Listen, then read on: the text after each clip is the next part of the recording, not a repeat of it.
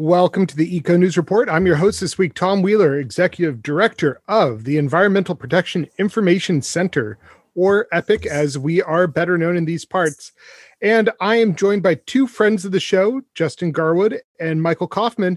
In addition to being friends of the show, they are also authors of the forthcoming book, The Klamath Mountains, A Natural History. And that is published by Backcountry Press. So this is part of their promotion for the new book. So congratulations to you both on getting this substantial book together and out for the world to enjoy. Thanks, Tom. Thanks for having us. Thank you, Tom. So I'm going to make you introduce yourselves, but I'm going to make you introduce each other, actually. I think that this might be a fun way to test how well you know your co-author. So Justin, what should we know about your co-author, Michael Kaufman? Michael Kaufman is a force of all things natural history. I met Michael back probably around 2012. I was introduced to Michael by John Sawyer, the late famous local botanist. And John told me I needed to meet Michael because we shared similar interests. Michael, as many know out there, is a conifer aficionado. He's probably knows more than anybody about conifers in this region. Michael is also an author of many books, but also produces wonderful natural history books across both regionally and throughout the Western U.S. So he's also an educator. Michael teaches kids from diapers up through high school about multiple subjects. He is a teacher. Yeah, that's a good start. That's a great introduction. All right. Well, Michael, now you have to match Justin. So tell us about your co-author. Yeah, I definitely could do that. Like Justin said, we met over lunch with John Sawyer because Justin is just passionate about the Klamath Mountains, and he wanted to learn more about John and I's love of the conifers of the region. And then Justin invited me to what he called Winter Count, where deep in the winter, a bunch of people got together and talked about things that were going on in their world, scientifically related. And I remember throwing out this outline. I think this was probably 2015. I had this vision that had been forming in my head for this book. And I threw this outline out, and Justin latched onto it because he's so passionate about the Klamath Mountains, like I mentioned, but also just rigorous science and science communication. Justin grew up in the Klamath Mountains near Lewiston, or in Lewiston, California.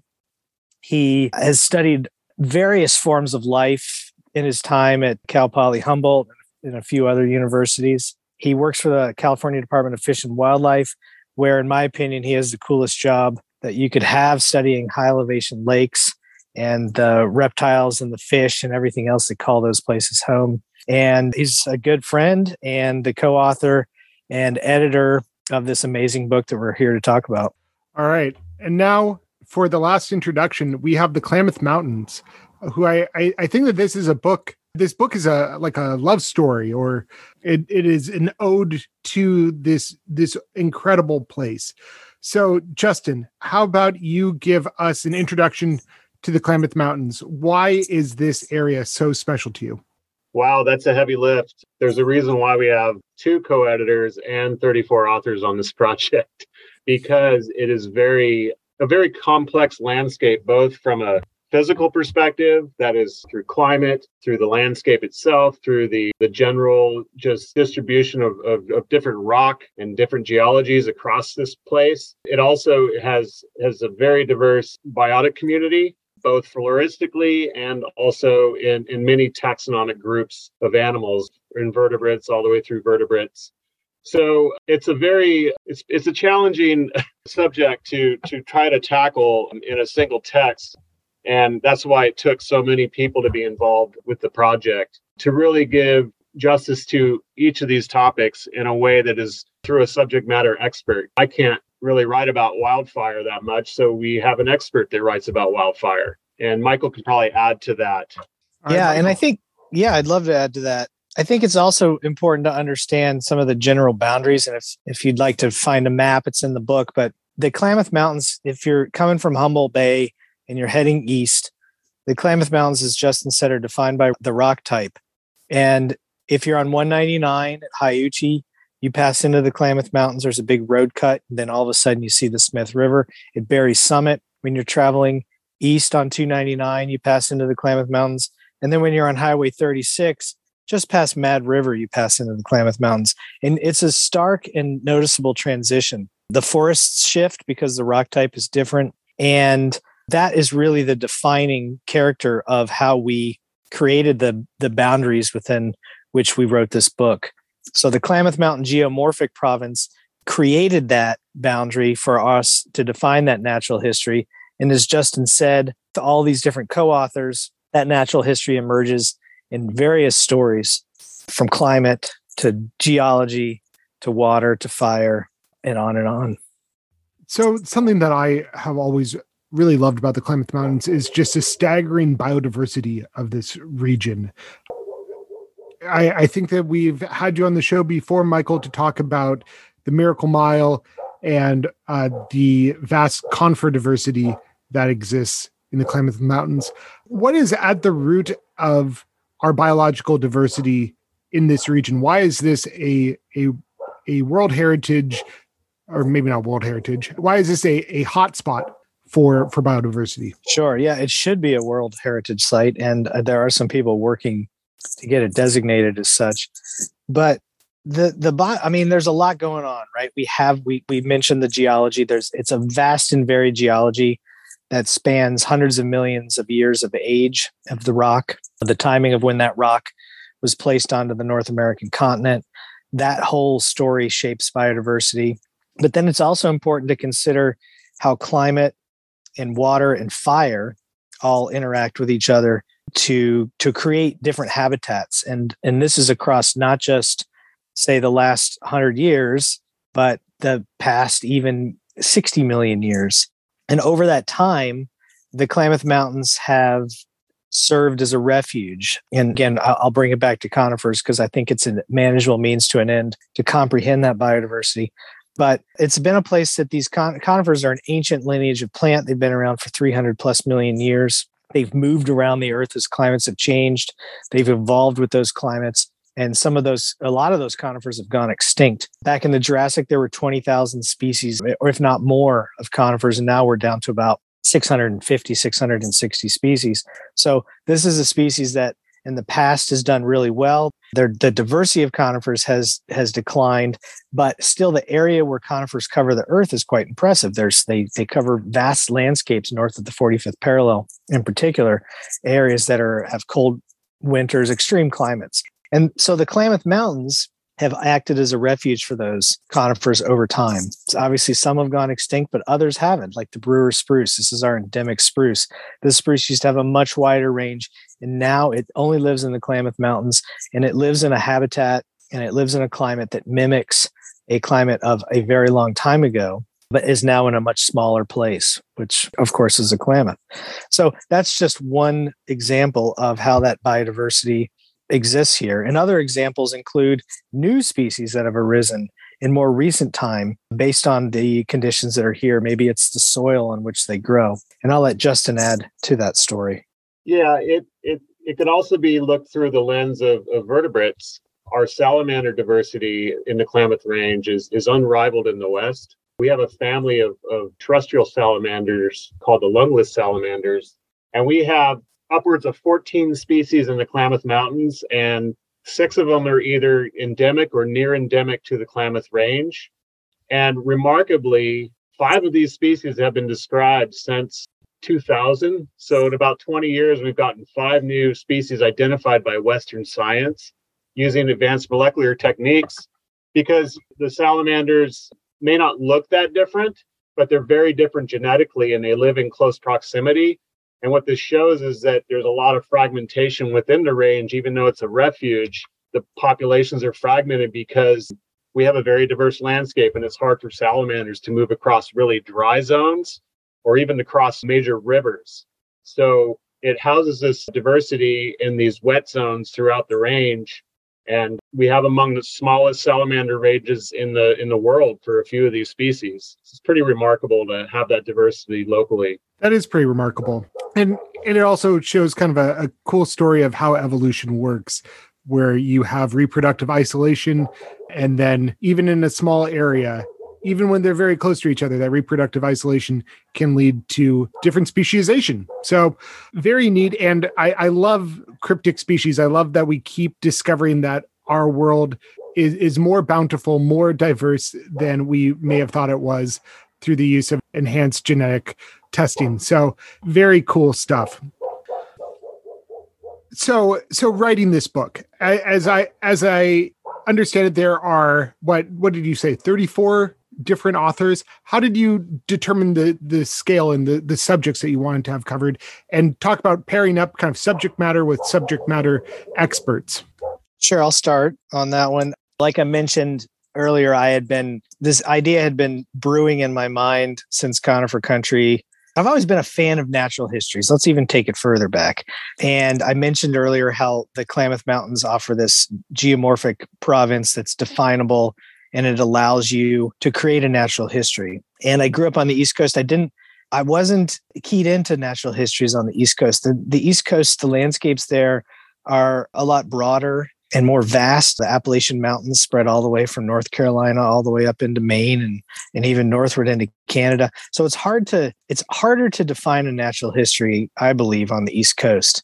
And when I moved to California after college, I was teaching environmental education. I found a natural history of the Sierra Nevada on my first trip into the Sierra, and immediately purchased it at the National Park Bookstore. And I started to read it cover to cover. I explored the Sierra, and it gave me this new perspective on a mountain range that I'd never had before because of the definable boundaries of the Sierra Nevada. So there's this model for a natural history that I was exposed to, and that has always been just absolutely intriguing to me to understand not just the plants. Maybe that's the first chapter I would have read, but then I would flip to the birds, or I'd flip to the mammals, or learn about the river systems. So what I realized is there was a gap in the Klamath Mountains. We didn't have that. The Sierra has like 5 or 6 natural histories written for it. The Klamath has never had a comprehensive natural history written for it. There have been even just a few books about the Klamath Mountains, obviously the Klamath Knot, which was a great resource, but it doesn't explore to the degree that I wanted. So I cooked up this outline. Like I said, I threw it out at this winter count. Justin was all in from the beginning. He and I massaged that outline, and we started to think about the experts in the field, but we also wanted to have diverse voices. We didn't want it to just be scientists from Humboldt State, right? We wanted it to be scientists from across the Klamath Mountains. We wanted the Native voices involved because Native people play a huge role in the natural history and interpretation of that natural history. So it was sort of like a little bit of a scavenger hunt to start, to figure out who's going to, Justin was obviously all over the amphibians and fishes, and I was all over the plants, but then we had to find the other authors. And Justin, I'll let you kind of jump in and tell a little bit more of the story if you want. Yeah, I think Michael and I being co-editors, it's kind of yin and yang. Michael is more of a terrestrial botany tendencies, and also is a big fan of mammals, invertebrates, and birds. I'm more of the aquatic. My background, at least professionally, is in aquatic sciences and aquatic ecology. So we're kind of plugged into those different scientific communities. And I kind of tackled the aquatic stuff. Michael took on more of the terrestrial stuff, and we found people that would fit into these chapters quite nicely, and folks that are really passionate about the project. So yeah, that's kind of how we divided it up. So I imagine that getting this diverse range of authors who are subject matter experts, that even though you are both fans of the Klamath Mountains, that you've spent a lot of time there, I'm sure that you've learned new things about this area. So Justin, can you think of anything that you've learned or are taking away from this book that you didn't know before? Oh, it's too much to list. It's a 500-page book. It's a tomb of natural history. And I think the geology chapter probably was the biggest learning I had in the whole project, just learning about rocks. I'm not formally trained as a physical scientist. So that chapter really opened my mind to understanding the base of it all. I think Michael Furness, local biologist, he likes to say geology is destiny. And that's so true. It drives everything. And Mark Bailey did an outstanding job writing that chapter, making geology readable Michael and I's goal for this book was kind of twofold. We wanted it so anybody can read this book, from our parents that are not scientists to really specialized scientists. So we wanted it to be available, and we wanted it to be a celebration of the natural history. So it's a very positive book. It doesn't have any controversial topics in it necessarily. It's purely a celebration of what makes the Klamath so amazing. Yeah, so the Eco News Report, we're talking about the forthcoming book, The Klamath Mountains, A Natural History, published by Backcountry Press. All right, Michael, what did you learn in the book that surprised you?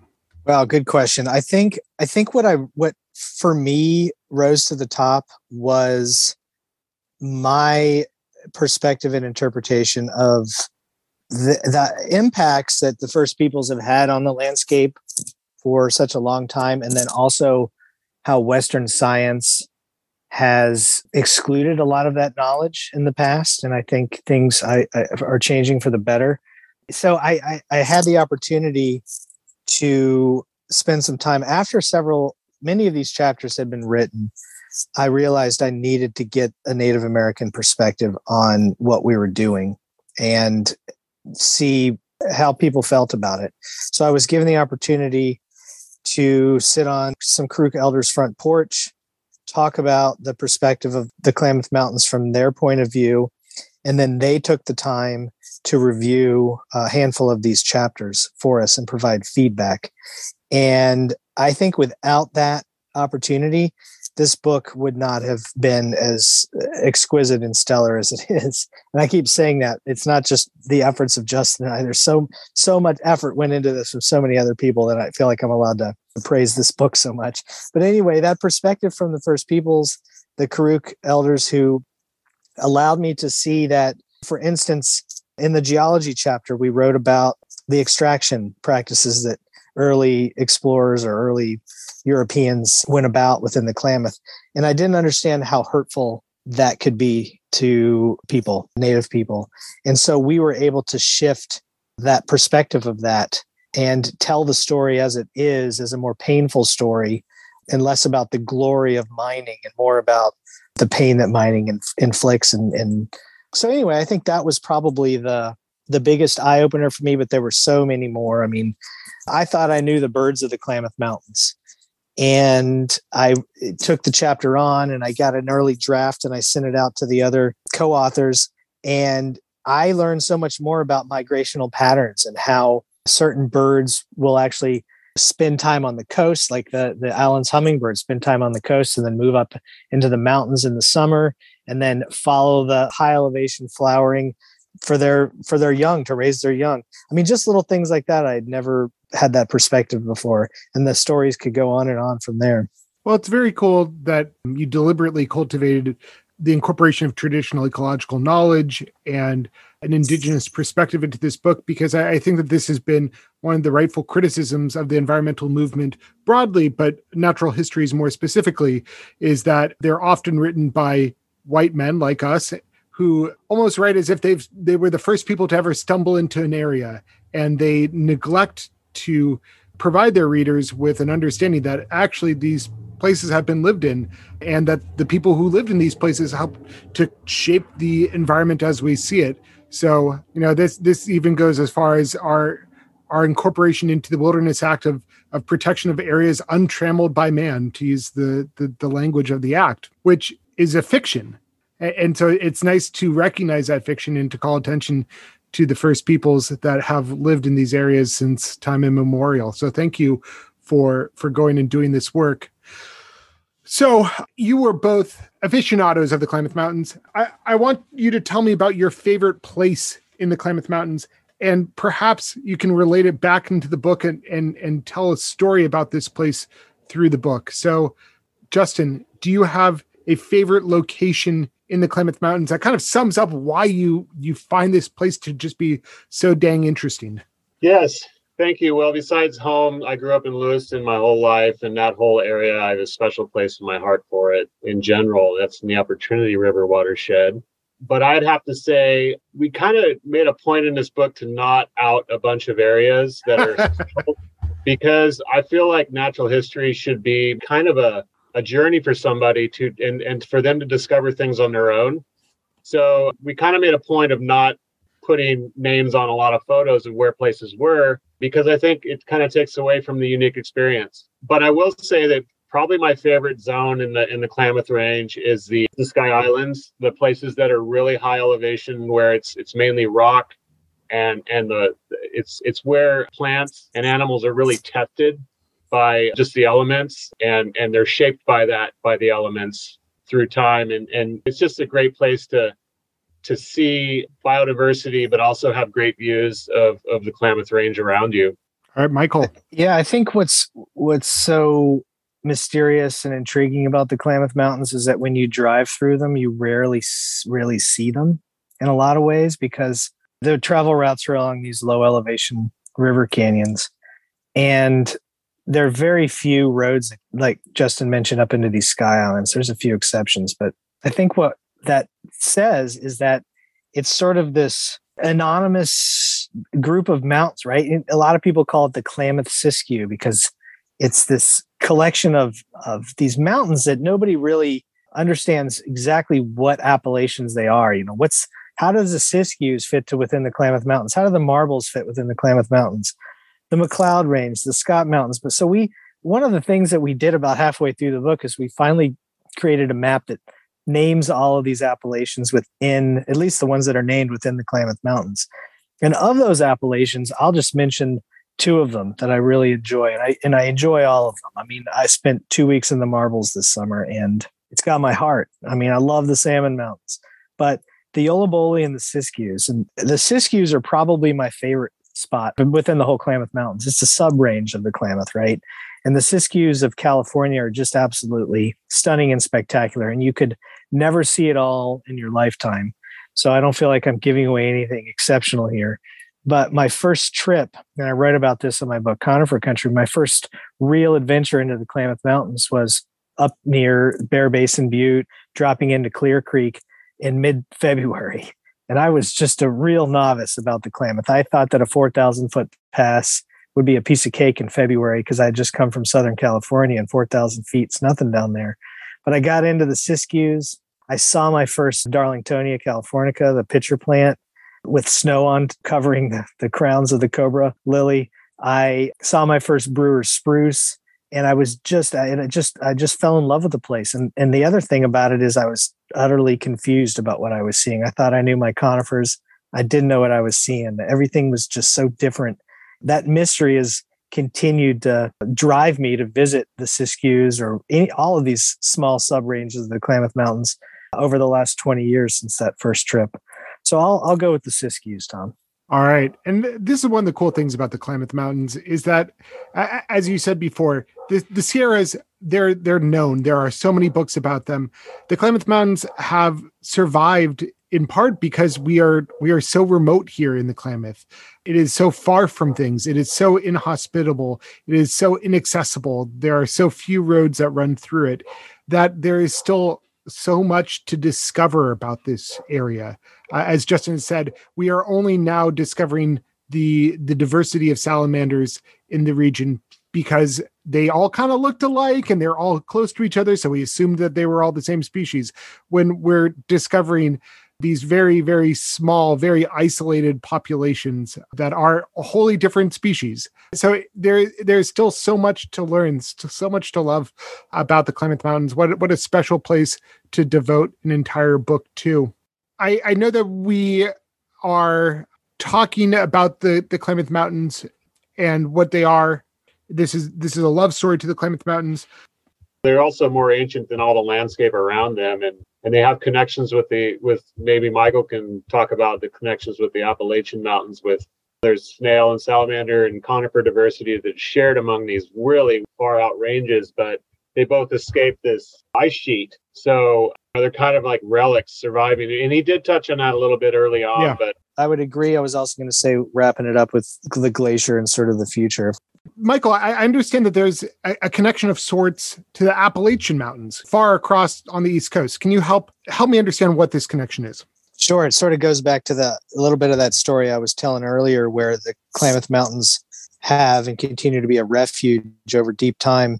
And if you imagine in the Pleistocene, so we'll just go back 2 million years to about 15,000 years ago, right? And this is, of course, understandings based on geologic records and fossil records and things like that. But major ice sheets pushed south during the Pleistocene, and a couple of repeated events. And they pushed south far enough that these large-scale ice sheets did not necessarily cover the Klamath Mountains. They covered some areas of the Klamath. There were some large glaciers in Canyon Creek and what we now call Stewart's Fork, but there weren't vast ice sheets. And because of that, there were areas where species were able to linger. The land was still accessible to them. And this is the same story as is in the Southern Appalachian Mountains. Big ice sheets pushed south into what we call now Pennsylvania, but they didn't necessarily cover that vast landscape moving further south. So you imagine these species over these repeated glaciation events, maybe migrating south as the glaciers moved south and migrating back north as the glaciers retreated. So there was this in and out and this movement. And because of that, there's some distinct similarities between the Klamath Mountains and the Southern Appalachians, where we find numerous species, even the same species, but often just to the same genus, a whole continent apart. So we have hemlocks, we have spruces in both of these mountain ranges, we have wild ginger in both of these mountain ranges. The list goes on and on as far as plants. And that really is this Klamath Appalachian connection that creates these two most diverse temperate forests in North America. So, Justin, last time I had you on the show, we talked about climate change and your search for the last glacier in the Klamath Mountains. This is perhaps ending a very positive show on a somewhat sad note, but let's talk about that as a harbinger of climate change and what climate change is anticipated to do to this region. Absolutely. So the Klamath Mountains did have glaciers. They just didn't cover the entire range. And if anybody likes to go backpacking in the various mountain ranges and visits all these high mountain lakes and meadows and ponds, those were all created by glaciers during the Pleistocene. Of course, that ended 10,000 years ago. And what we have now is we're living in the Holocene, or some would say the Anthropocene now, with the effect of humans on how we're influencing the climate. And we had a little ice age that started about 700 years ago, and it lasted until the late 1800s. So during that time, some small vestigial glaciers had formed in the Klamath Mountains. I think we know of at least 7 of them that have what we call moraine piles, which are stacks of rock that the glacier builds up in front of it. And those are hanging below the peaks and above the lakes. And you can see that we've had recent glaciers. And in fact, 2 of those glaciers survived into the 21st century. We call them Salmon Glacier and Grizzly Glacier in the Trinity Alps. I went there, visited them in 2009 on a solo trip, and found 2 glaciers alive and well in the Klamath Range, which is really remarkable because 2,000 feet lower than any other glacial ice in California. So the Klamath Mountains being in the coastal proximity and getting all the water and snowpack we get, it's a glacier machine at lower elevation than in Sierra Nevada. I started monitoring those glaciers because with a couple colleagues of mine, Ken Linke and Michael Van Hatten, we were not glaciologists, not even formally trained. We're citizen scientists on that front. And we found that they were declining quite rapidly. And we lost one of them in 2015. And we've been monitoring Grizzly ever since. The news is not good for Grizzly. Our summer temperatures are just too warm for it to maintain. And it seems like it's hit a tipping point. And I have no doubt we're going to lose that glacier very soon. So it is an instrument that we've had through time in seeing how climate changes, but that instrument, we're going to lose that instrument soon. So it's just a reminder that even though the Klamath Mountains have a lot of biodiversity, we are on the tipping point for some features and species. So something to just consider as we think about this biodiversity into the future and how to protect it. Well, thank you so much for joining the show. For the last half hour, we've been talking with Michael Kaufman and Justin Garwood.